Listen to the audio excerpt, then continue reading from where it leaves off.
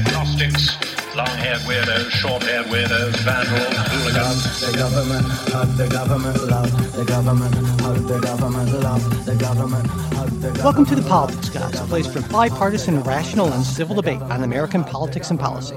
I'm Michael Baranowski, a professor of political science at Northern Kentucky University. I'm joined today by my conservative counterpart, Cleveland area attorney and defender of freedom, Jay Carson. Hey, good morning, Mike. Hey, Jay, and a special thanks to Jay. At the last minute, Kristen had a colossal, catastrophic equipment failure, and with literally minutes to spare, I texted Jay and said, "Can you fill in at the last minute?" And he swooped in like like some sort of a superhero. I don't know, an Avenger or certainly not Hawkeye. You're better than Hawkeye quality, but anyway, Iron Man, yeah, Captain America. I always said if you were an Avenger, you'd be Captain America. I'd be more of an Ant-Man, Spider-Man type. But anyway, you are here, and thank you so much, Jay. We really appreciate that. We also appreciate what a segue. Our newest Patreon supporters, Scott and Mike, thank you guys so much. And you all know the deal at this point. When you're a Patreon supporter, you get our second full-length bonus episode every week that comes out right after the show. So this week it's going to be a little bit later because we had to juggle some stuff around with Jay's schedule, but it will be out maybe in the mid to late afternoon on Saturday. You also get ad-free versions of all our shows, other stuff at different levels. You know what to do. Go to patreon.com/politicsguys to sign up, check it all out. And if you'd like that bonus show, but you can't afford to support the podcast right now, just send me an email, mike@politicsguys.com, and I will get you all set up. And, of course, we are also at Venmo at Politics Guys. Now, today, we are going to be talking about the Supreme Court's abortion ruling, the Texas voting law, more on Afghanistan with President Biden's speech on the U.S. final exit, Joe Manchin calling for a strategic pause on spending bills, Social Security and Medicare insolvency, the House Armed Services Committee proposing legislation that spends around $24 billion more than the Biden administration wanted, and okaying the idea of women registering for the draft. And finally, is Minority Leader Kevin McCarthy threatening tech firms? We'll get to all of that between the regular show and the bonus show. Before we do that, we need to take a quick break, and we will be right back to kick things off. All right, Jay, so are you ready to go? I am. I am ready, Mike. I am less ready. I'm always ready. That's the good thing about me, as you pointed out. That's true. You are. I am always prepared, or if I'm not always prepared, I excel in just winging it. I say there's of all our hosts, there's no question that the quickest kind of off the mark is definitely Jay. I've known that for years, but. So you are probably more ready than I am because we were going to do the show with Kristen, and when it's a Kristen and Mike show, Kristen does the story intro. So this will have a little more of I always say to Kimberly, I feel like I teach my classes like I'm like a bad jazz player, like sort of an improv, but not necessarily a Sonny Rollins or Miles Davis. So, but we'll do our best here. I am. On the other hand, I am the John Coltrane of podcasting. I think. No question. And that's a good analogy because Coltrane would sometimes go off on these things and say, "Well, what exactly is going on?" But eventually, where's he going? I get it at the end.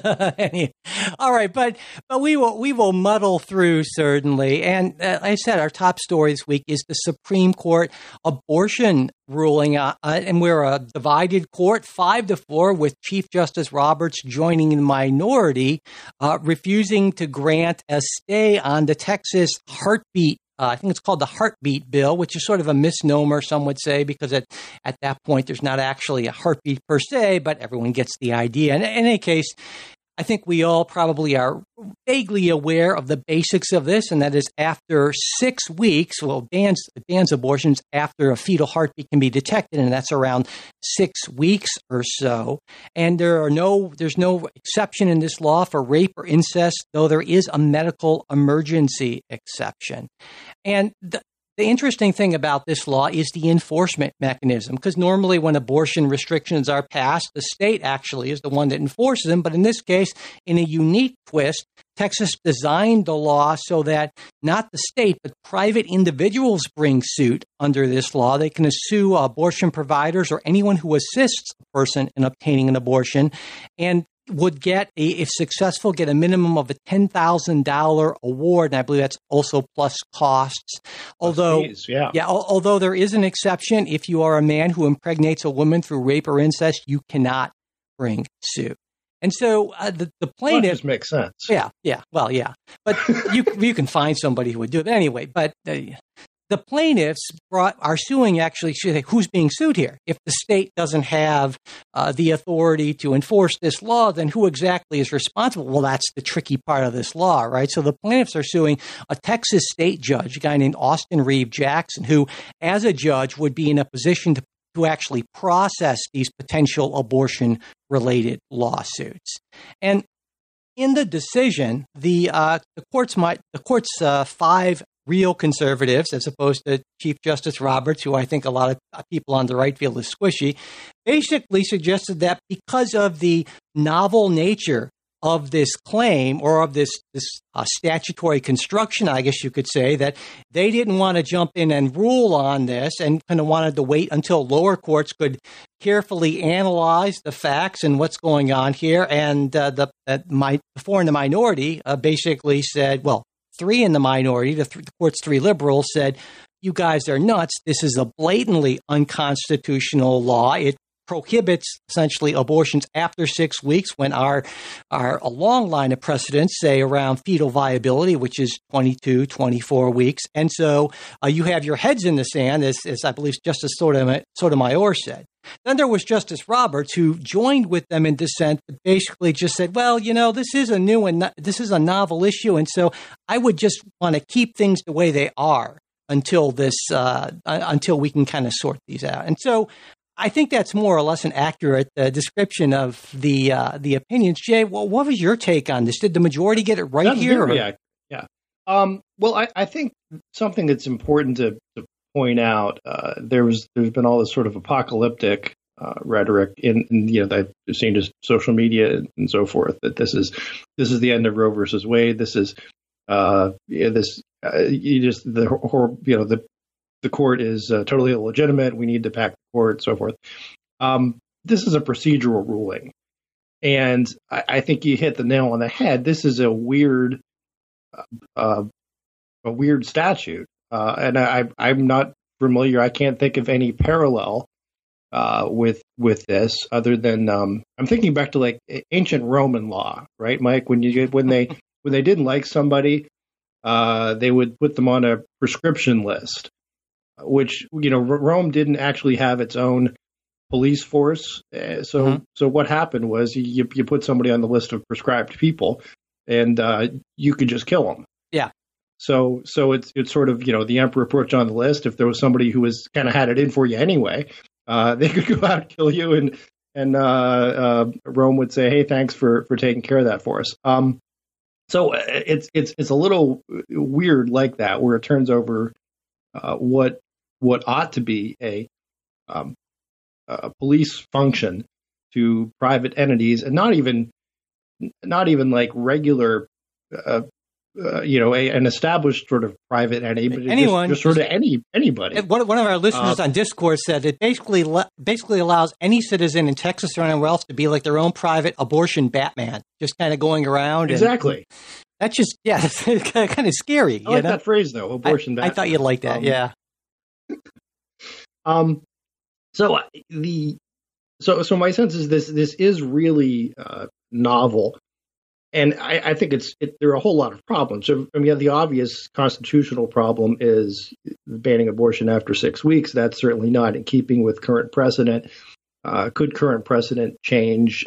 Of course, but that's gonna take place in a more ordered, brief discussion, back and forth, and looking at precedents and so forth. So, but the other thing I think that the majority very much got right is who exactly is being sued, and what is being sought to enjoin. One of the biggest principles of the judiciary is it only decides cases and controversies. It doesn't issue advisory opinions. So, you can have a law that says that it really, really looks like it's unconstitutional, and certainly based on current constitutional law, this one looks that way. But the Supreme Court's job isn't just to weigh in and give an opinion and say, man, this looks bad, we're not going to let it take effect. Their job is, when there's an actual case or controversy, to wade in and say this, decide that dispute between the parties in that controversy. And I think there's a really good question about who are the right parties here.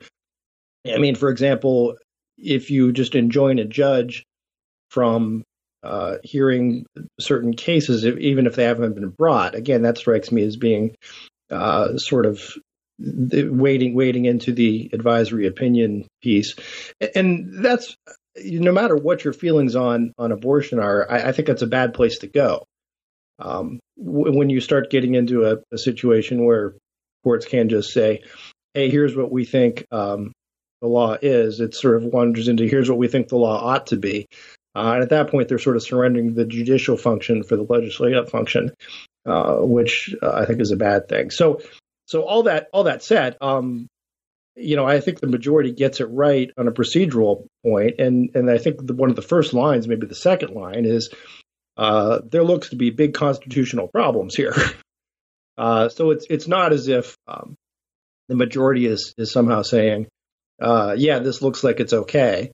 I do think that there's the procedural issue, and also more important when you're dealing with something this big is to make sure you've got the procedural I's dotted and T's crossed, right? So that you're not saying, hey, here is, again, I think that goes to legitimacy of the court, that you don't want a court just wading into something, particularly where it's a big political issue, when there are good jurisprudential reasons to stay out of it.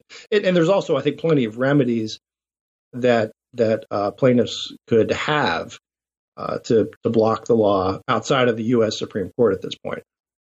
It seems, and I think those are some important arguments, especially the court, the majority writing, well, what exactly are we enjoining here? We don't enjoin laws. We enjoin individuals from carrying out laws. And so we have nothing to enjoin here. And that, to me, was the strongest part of the majority's argument. It's kind of central to it. But then I thought about, and Jay, you'll be able to comment on this, that sort of the general standards for when you issue an emergency injunction. And the two big things that come out that are always the case are the probability of succeeding on the merits and also some sort of irreparable injury if this thing is allowed to go into an effect. And it seems to me here that this is where the plaintiffs make a pretty strong case that both of those things stand. Under current constitutional law, there is a high probability of them succeeding on the merits, and also given the fact this could prevent women from obtaining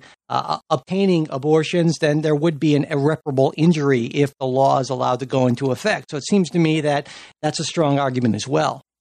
I think the likelihood of success on the merits is stronger. I would say almost overwhelming. And there's certainly a body of case law, and they recognize this injunctions that look, when you've got a 100% likelihood of success on the merits, your need to show irreparable harm sort of decreases proportionally. Yeah. So I think that's a good argument. But to me, the bigger point is the who do you enjoin, the ripeness piece of it, and that to me is the issue. And I think, look, if the way to solve this is if someone goes for an abortion, they can't get one, and the reason, well, this person's afraid of getting sued, or actually is sued. And that's the point. Is who do you sue then? At that point, you've got somebody files the suit. You've got a ripe case, and there you go. But that's the devilishly clever thing about this law, right? Because even in that case, and there have been reports that people are being turned away from Planned Parenthood offices in Texas and saying, well, there's not actually a lawsuit, but we want to avoid a lawsuit, and so there's no live case or controversy, right? There's just somebody who is suffering the consequences of that, and that to me is at the heart of why Chief Justice Roberts is in the dissent here, because the tone, what he is saying in his dissent, is very different from the three liberals. And my take on this is that Chief Justice realized that the Texas legislature designed a piece of trickery to get around the court. And so he just decided, you know what, I don't think I'm not going to go for that. And so let's just keep things as they are before we can unravel this clearly bogus piece of legal reasoning. And the majority just decided that no, they weren't going to, they were going to be ruled because as many of us on the left feel like they wanted to be ruled. They were eager to be ruled on this. Really? Yeah. Huh. On the right. Sorry. My take on the ripeness piece of it, though, is all you need is if it's Planned Parenthood or whoever, somebody, and I don't want to encourage this, but look, this is what they do all the time, every day, perform an abortion and stake the 10 grand, right?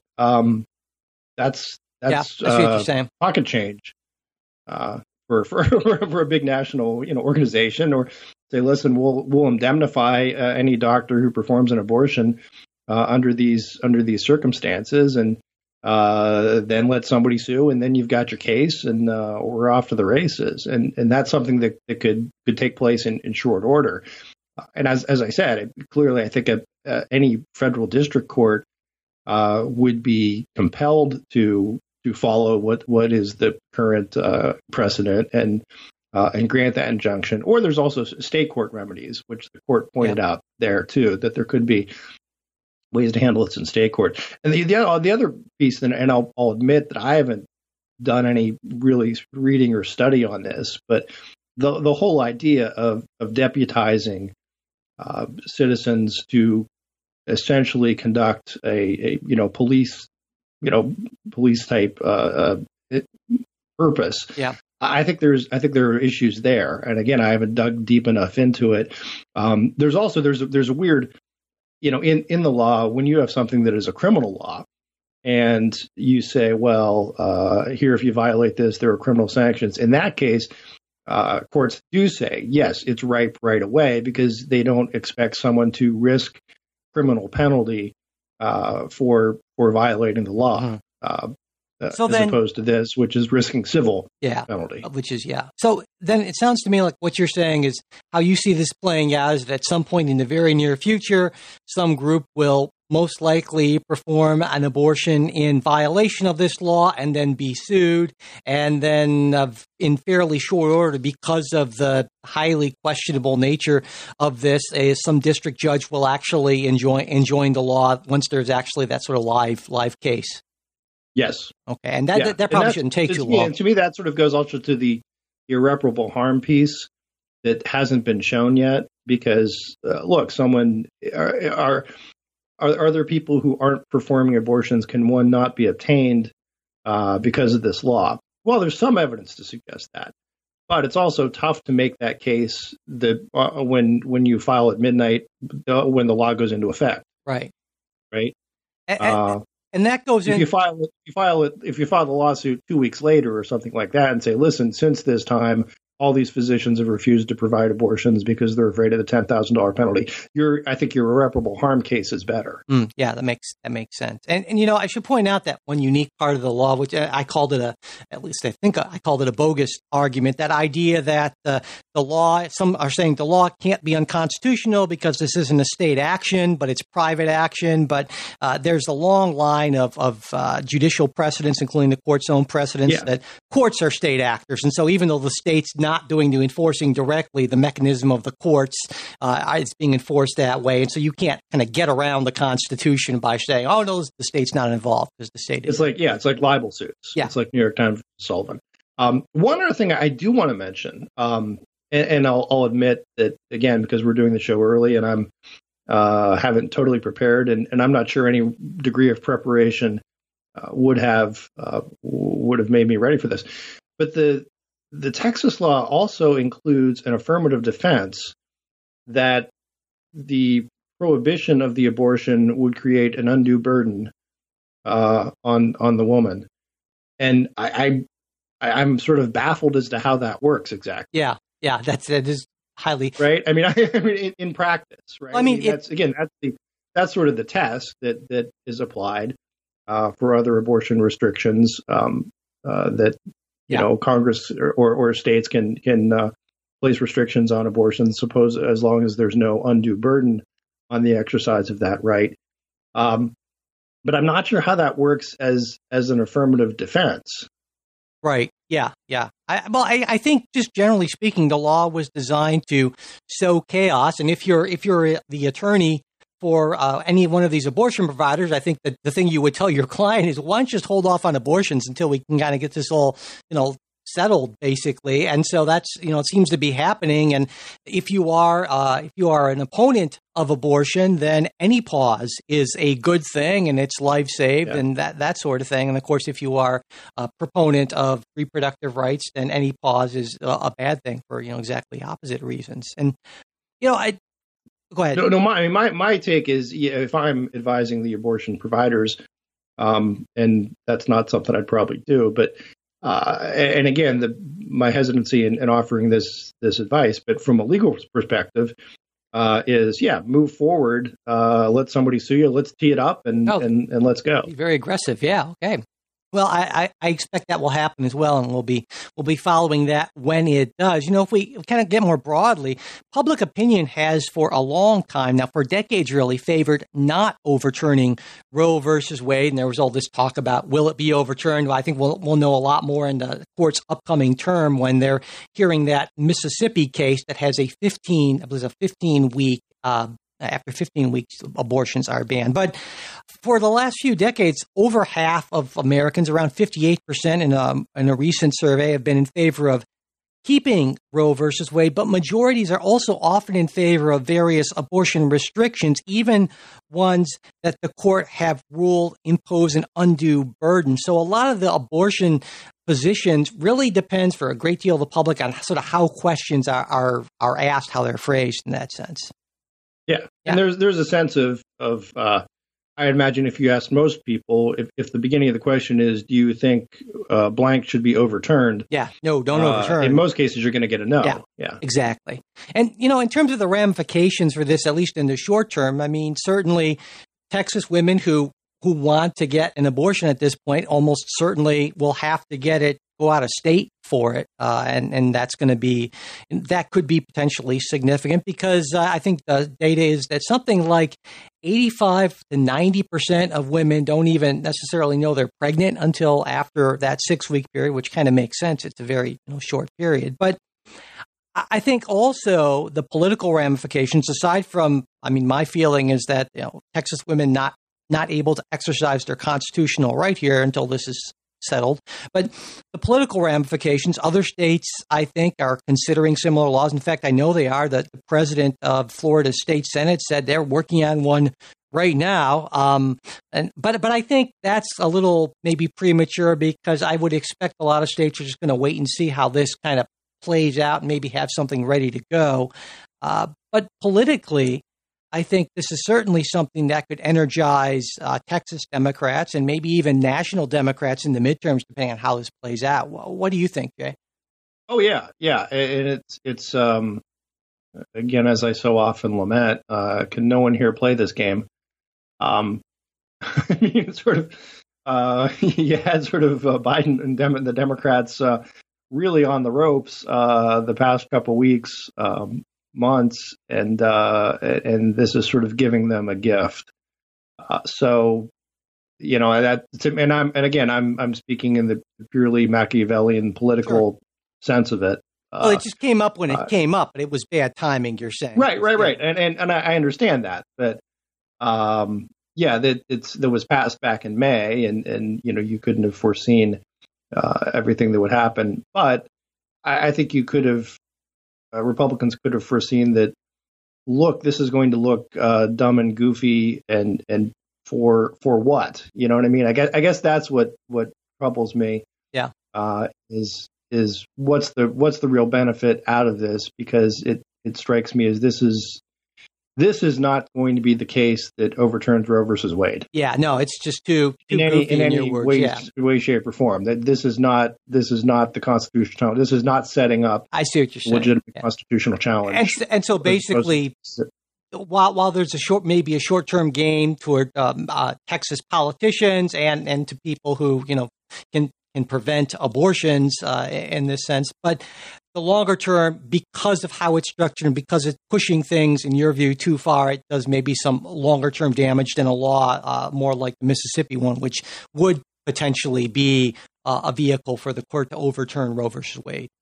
Exactly. Yeah. I mean, if anything, you're making it harder. Right. It's for the court, right? I mean, to do what you're asking, because you're making a law that is so extreme and so goofy and so riddled with these other weird issues like the private enforcement that and also I would very caution that the whole private enforcement bit scares the hell out of me. Yeah. For a whole lot of reasons. Well, you're generally not a fan of just the state telling people to kind of have at it with the lawsuits. I mean, that's not your thing, generally speaking. Well, I mean, I'm okay with the state actually saying people can have at it with lawsuits to some extent if those people are actually injured or something. For example, I know there've been other statutes like anti-abortion statutes that say, well, if you are the father of the aborted child, could you bring a wrongful death suit? Against the abortion provider, or you're going to be the grandmother. So I mean, something like that, where again, there's a link there. Right. Normally, people wouldn't have standing, but this legislation gives them standing, and that's the part you object to. Exactly. Yeah. It sort of creates this nation of Karens, right? Yeah. That are can just sort of. And there's very much fear of look, well, if my car doesn't have the right emission control or something like that, can anyone just sue me for violating environmental laws? And from the state's perspective, that can be very convenient because it outsources surveillance and all that, which is the scary part of it. And that's exactly what terrifies me, and why I think it's. That sets a bad precedent. It's a deeply unconservative thing in that sense, you would say, or deeply unfreedom sort of thing, I guess you would say. Yeah. All right. Well, let's take a quick break, and we will be back to talk about Texas, but in this case, it's a voting law.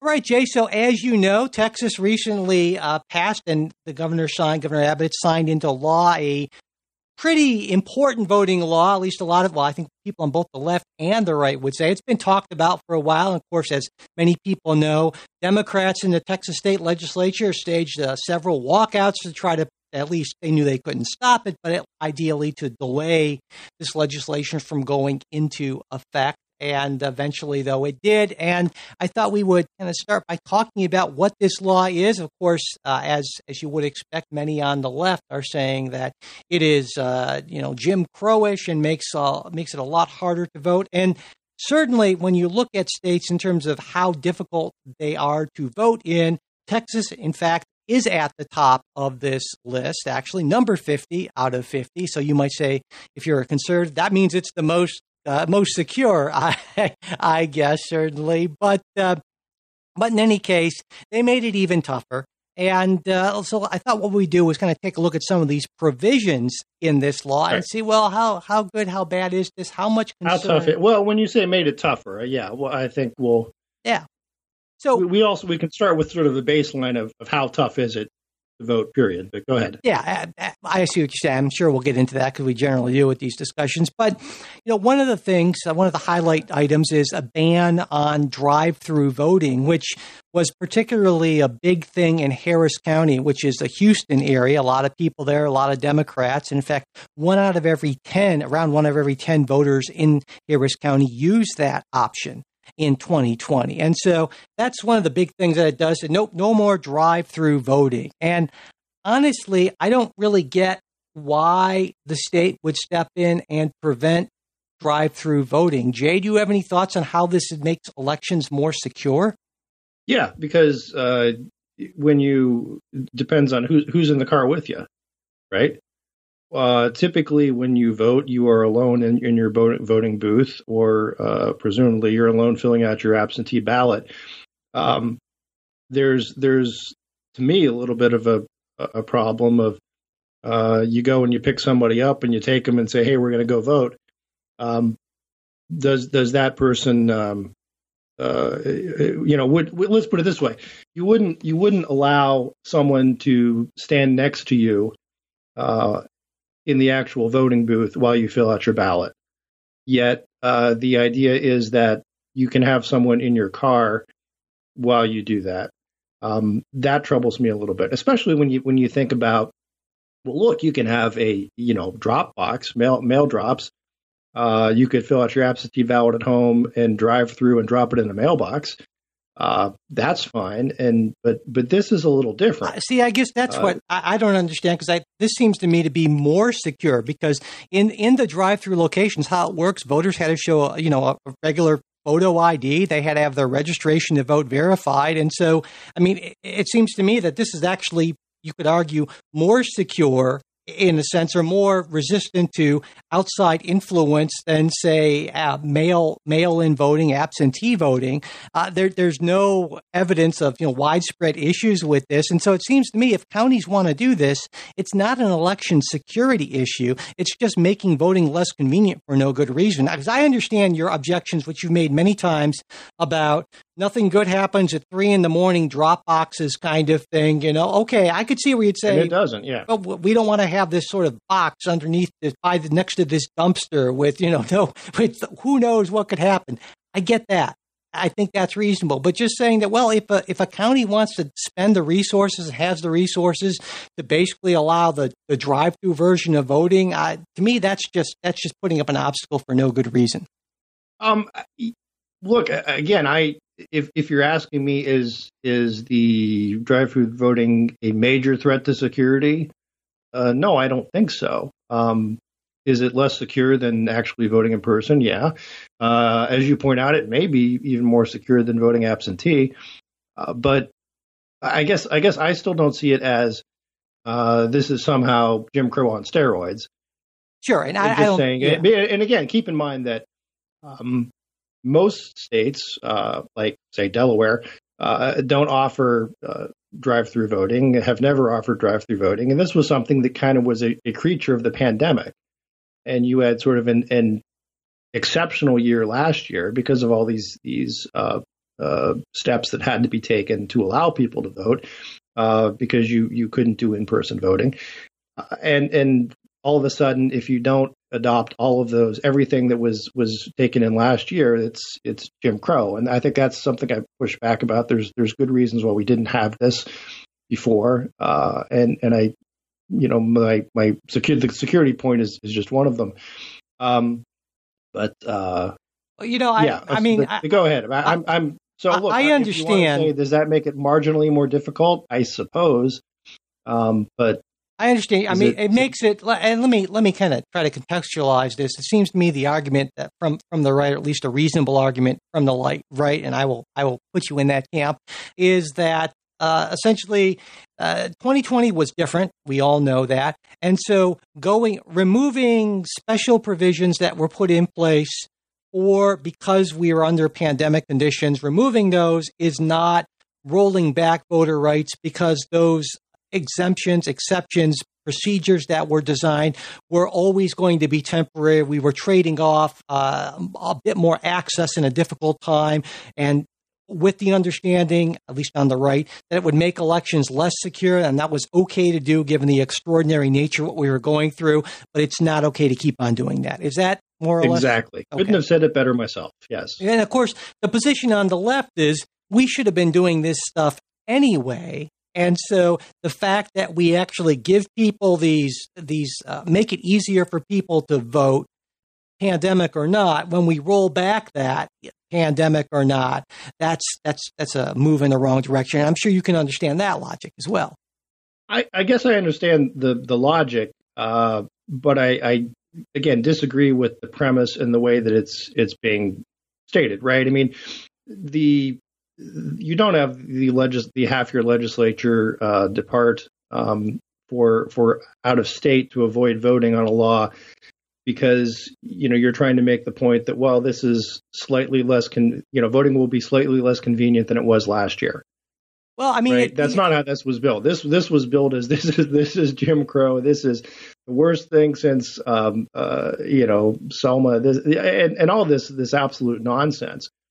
Well, let me say, I want to break this in two parts because I think you're right that there's absolutely, when you look at what Jim Crow laws really were, this is not that. There's no question in my mind, but there's always that hyperbole. But I would argue that the fact that the Democrats walked out and tried to prevent this for as long as possible, I think that's totally warranted because on the left, I think generally speaking, we don't see this as making voting slightly more difficult. We see this as a move toward, less democracy and making it specifically more difficult for groups that have the hardest time voting, that are the most disadvantaged. And so that sets off a pretty big red flag on the left, and that's why you see this strong reaction. Why does it again, someone once wrote into our Facebook page about is there a problem on the Democrat side, if they look at this honestly, of infantilizing some Democratic voters? That's again, we get back to that. It's all the time, you always say, well, look, for me as a suburban, uber wealthy, uber educated white guy, voting's really easy.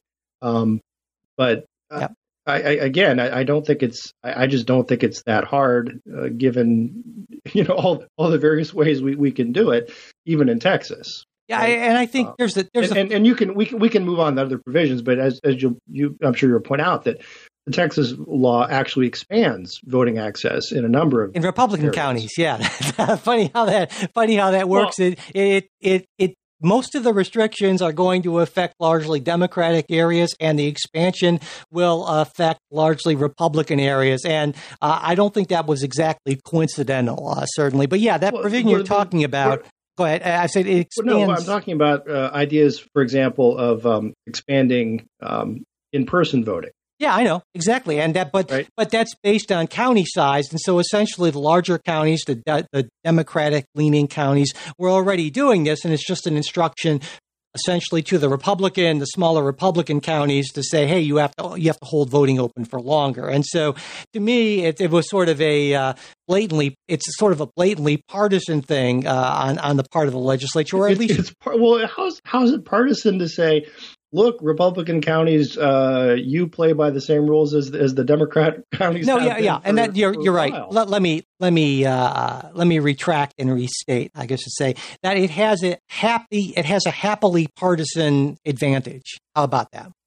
I suppose again, my sense is, and I think the numbers bear this out. Most Republicans still vote in person on election day, more than Democrats. As opposed to, that, But look, I just think, if you want to have statewide rules that apply statewide and they're uniform, and again, in this case, as you point out, the Democrat counties were already doing this.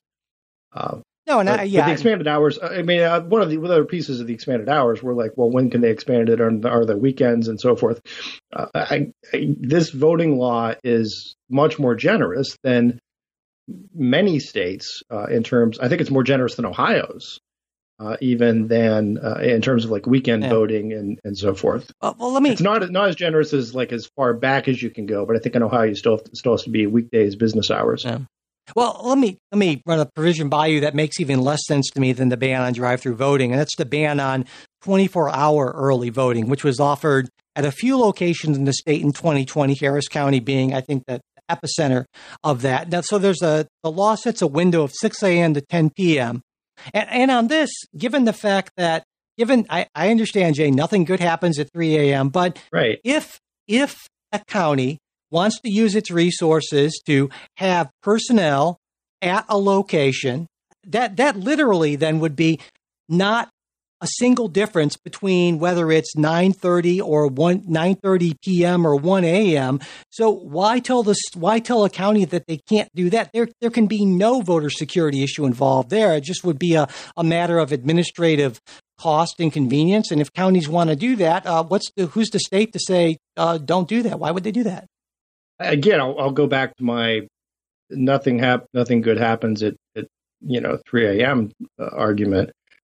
But why? Right? Why not? Why would the state step in with its boot on the foot of the county? Is it your position that there's this great mass of Democratic voters out there who have been trying to get to the polls all the time, but they No, you're missing my point. They can't get there till 3 a.m. It's my position that if local government, that it's my position of one of subsidiarity. That if local government can handle this problem, why would states step in to prevent this? There's no harm that is being done. I understand your argument, but it's not really an argument for doing this. In fact, it seems to me to be a deeply untraditional conservative argument, saying the state's just going to ban this because it feels like it, and with no good reason except for nothing good happens at 3 a.m. That's not a reason. That's a quip.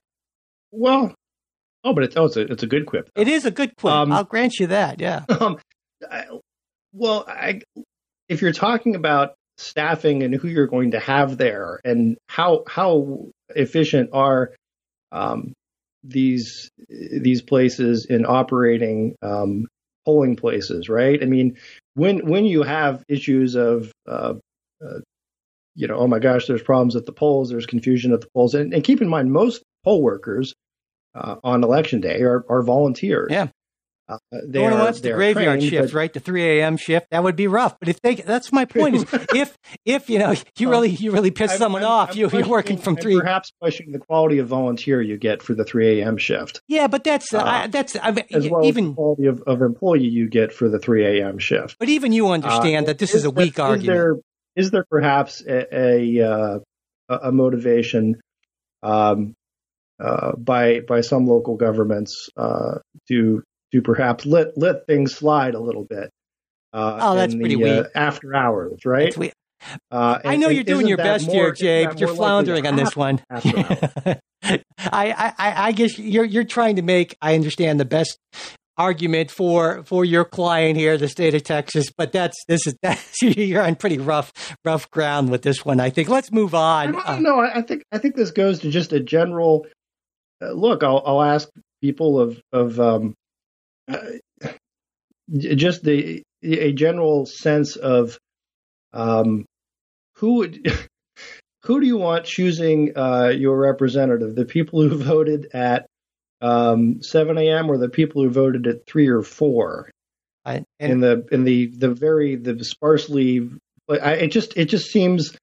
I mean, look, it just strikes me as sketchy, and I'm not sure why Democrats are so insistent that they need this, right? When you've got something like, look, if you really want to vote at 3 or 4 in the morning, you can fill out your absentee ballot then and drop it off at the mailbox.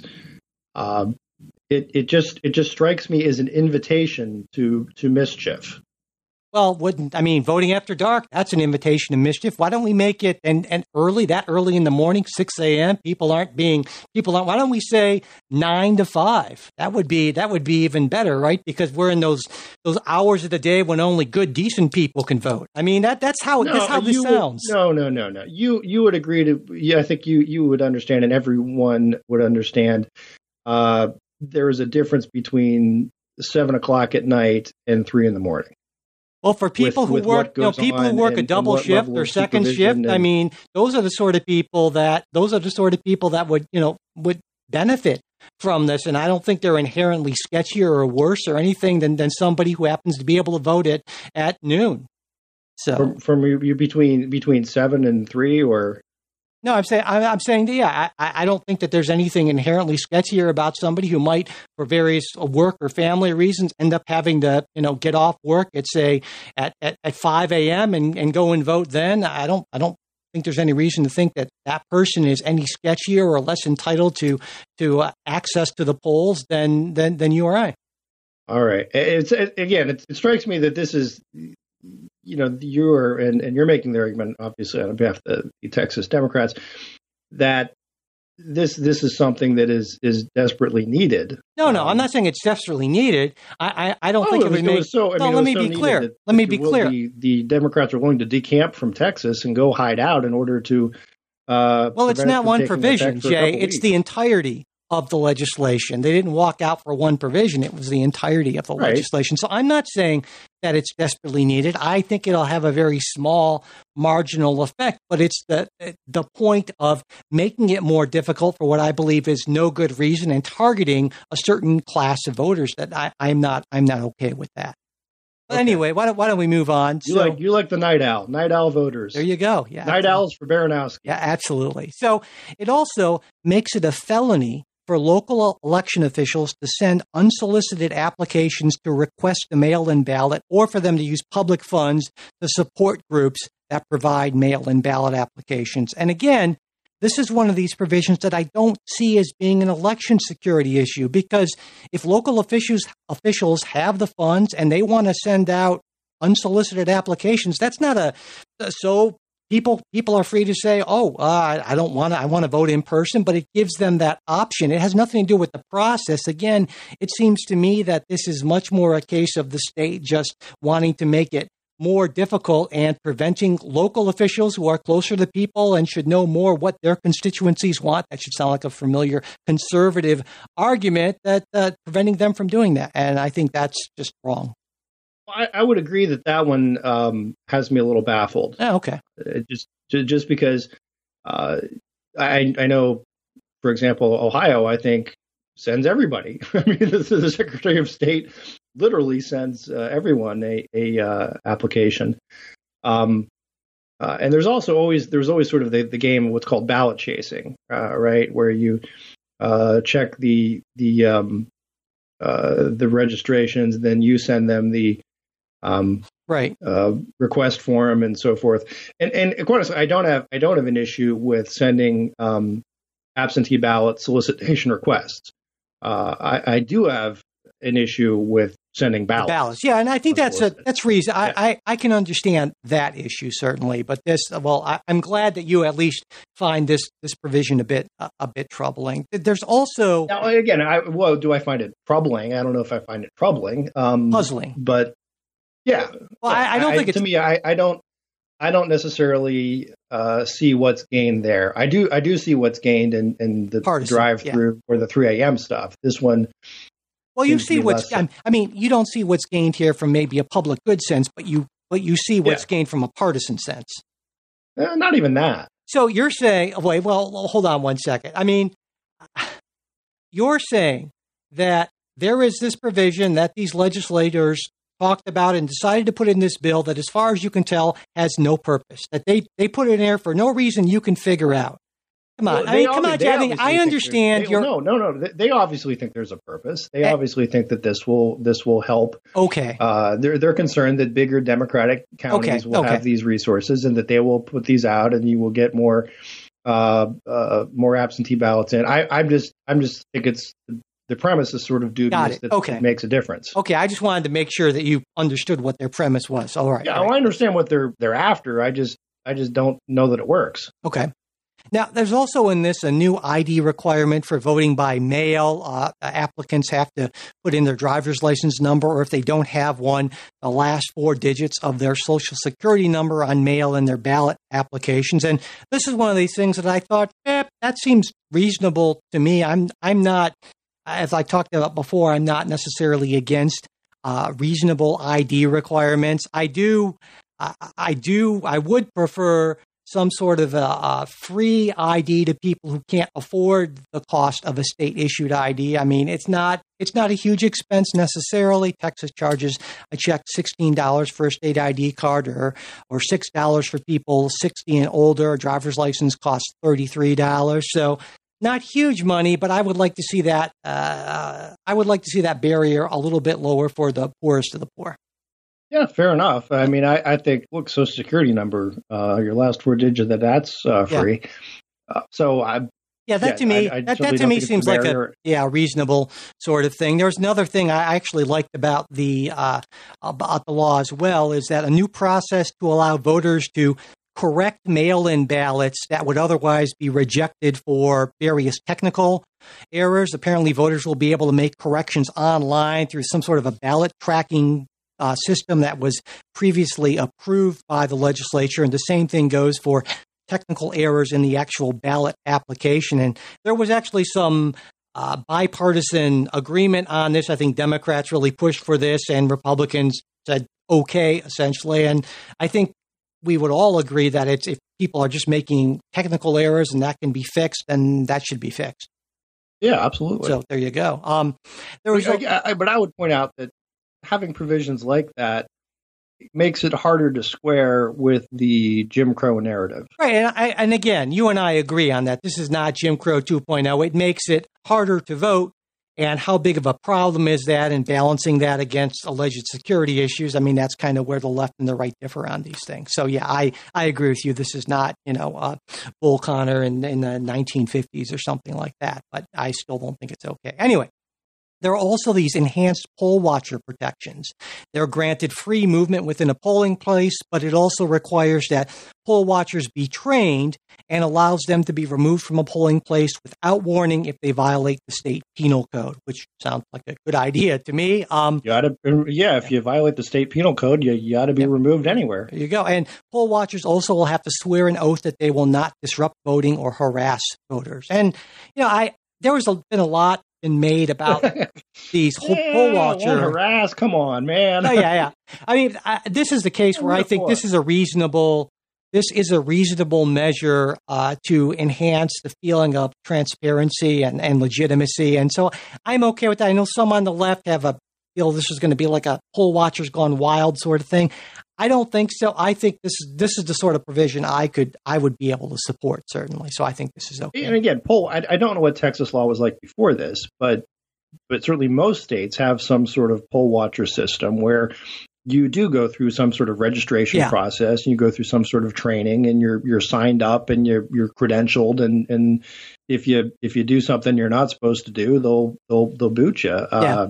And I think those poll watchers, again, they're volunteer, and they serve an important purpose in keeping everybody honest. And I think I'm all for that. So if this is just adding that credentialing process to Texas, I think that's great. Yeah, I think so long as, like you said, there's that process, and that they don't have being agents of intimidation, I'm okay with that too. There are also new rules for voter assistance in the law. Anyone who helps voters who need assistance filling out their ballot must swear an oath that they didn't pressure or coerce the voter into choosing them for assistance, and that their assistance was limited to reading the ballot to the voter, directing the voter to read the ballot, marking the voter's ballot, or directing the voter to mark the ballot.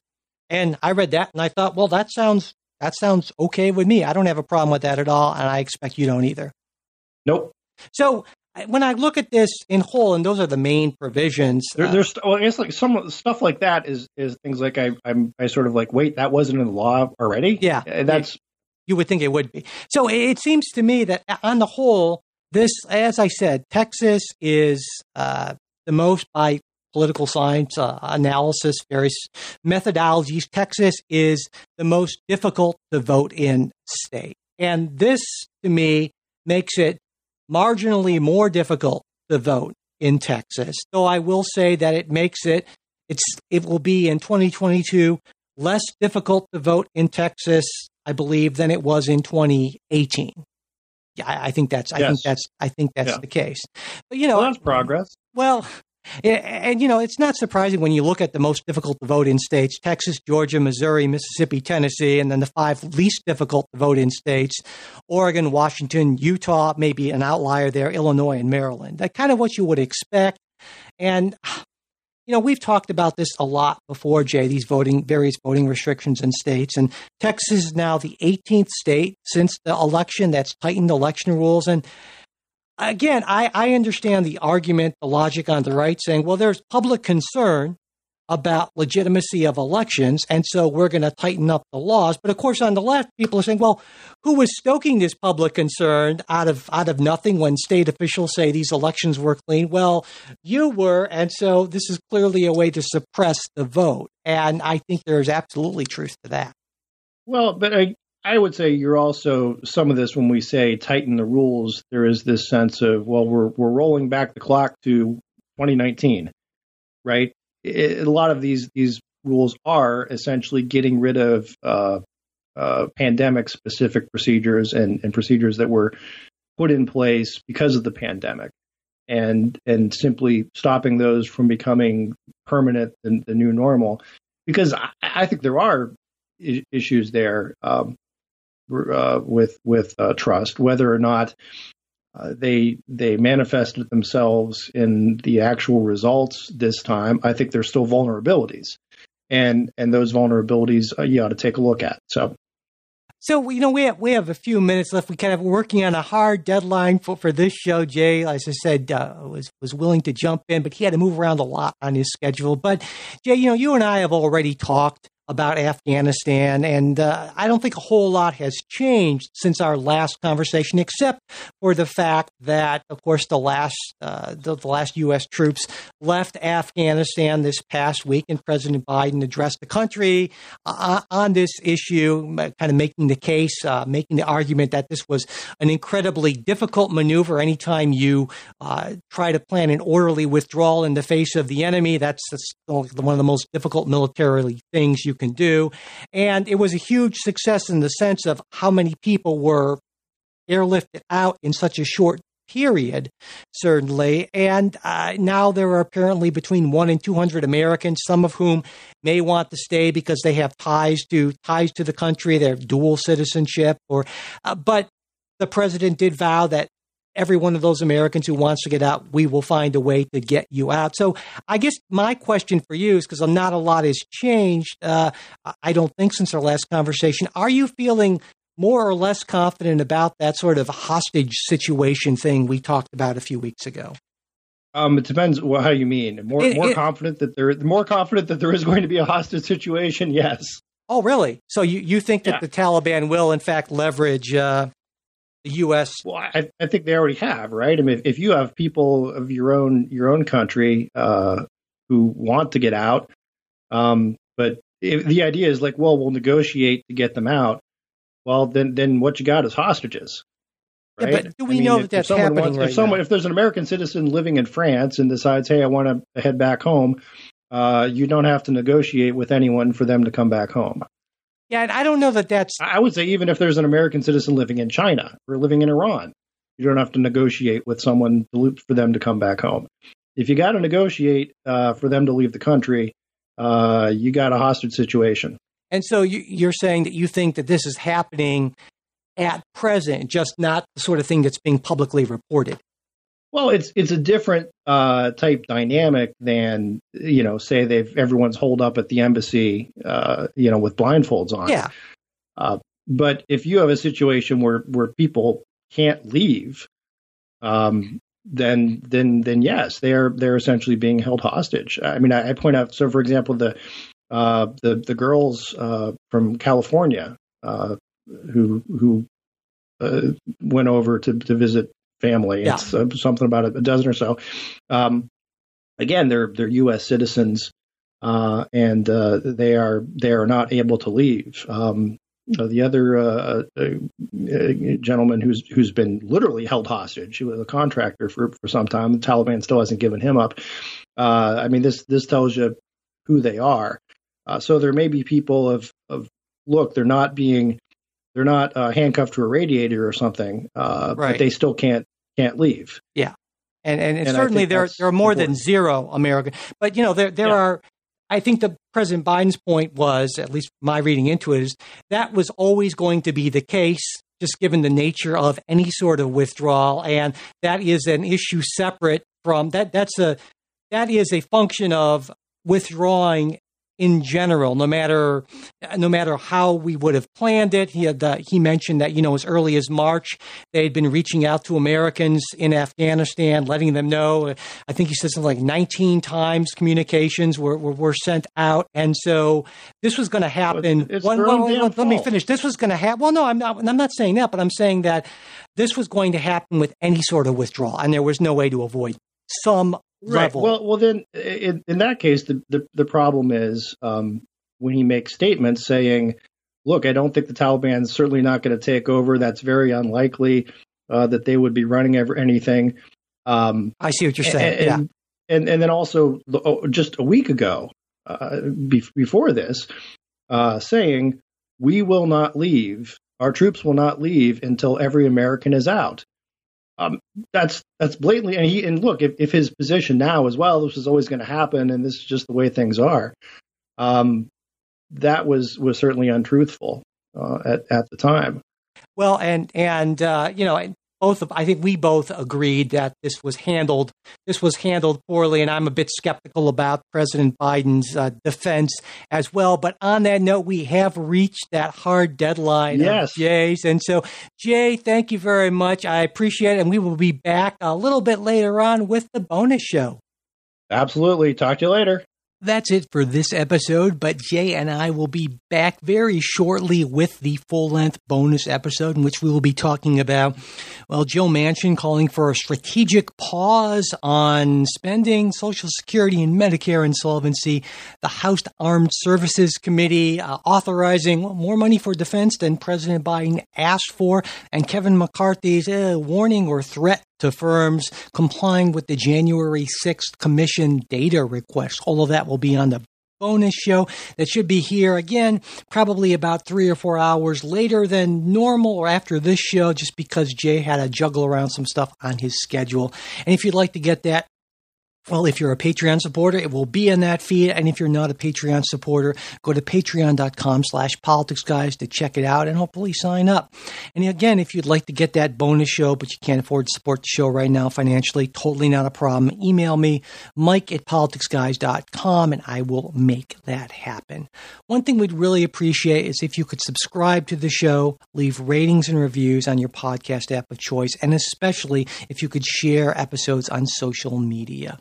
If you got a question, comment, correction, just want to get in touch with us for any reason, our email address is mail@politicsguys.com. We're also on Facebook and Twitter, and you will find links for those in our show notes. A very special thanks, as always, to our excellent executive producers of the Politics Guys, Bruce Johnson, Wilma Moreno, Andra Masker, Daniel Toe, Chris Wilkerson, and Ryan Beasley. We'll be back with a new show next week. We hope you'll join us.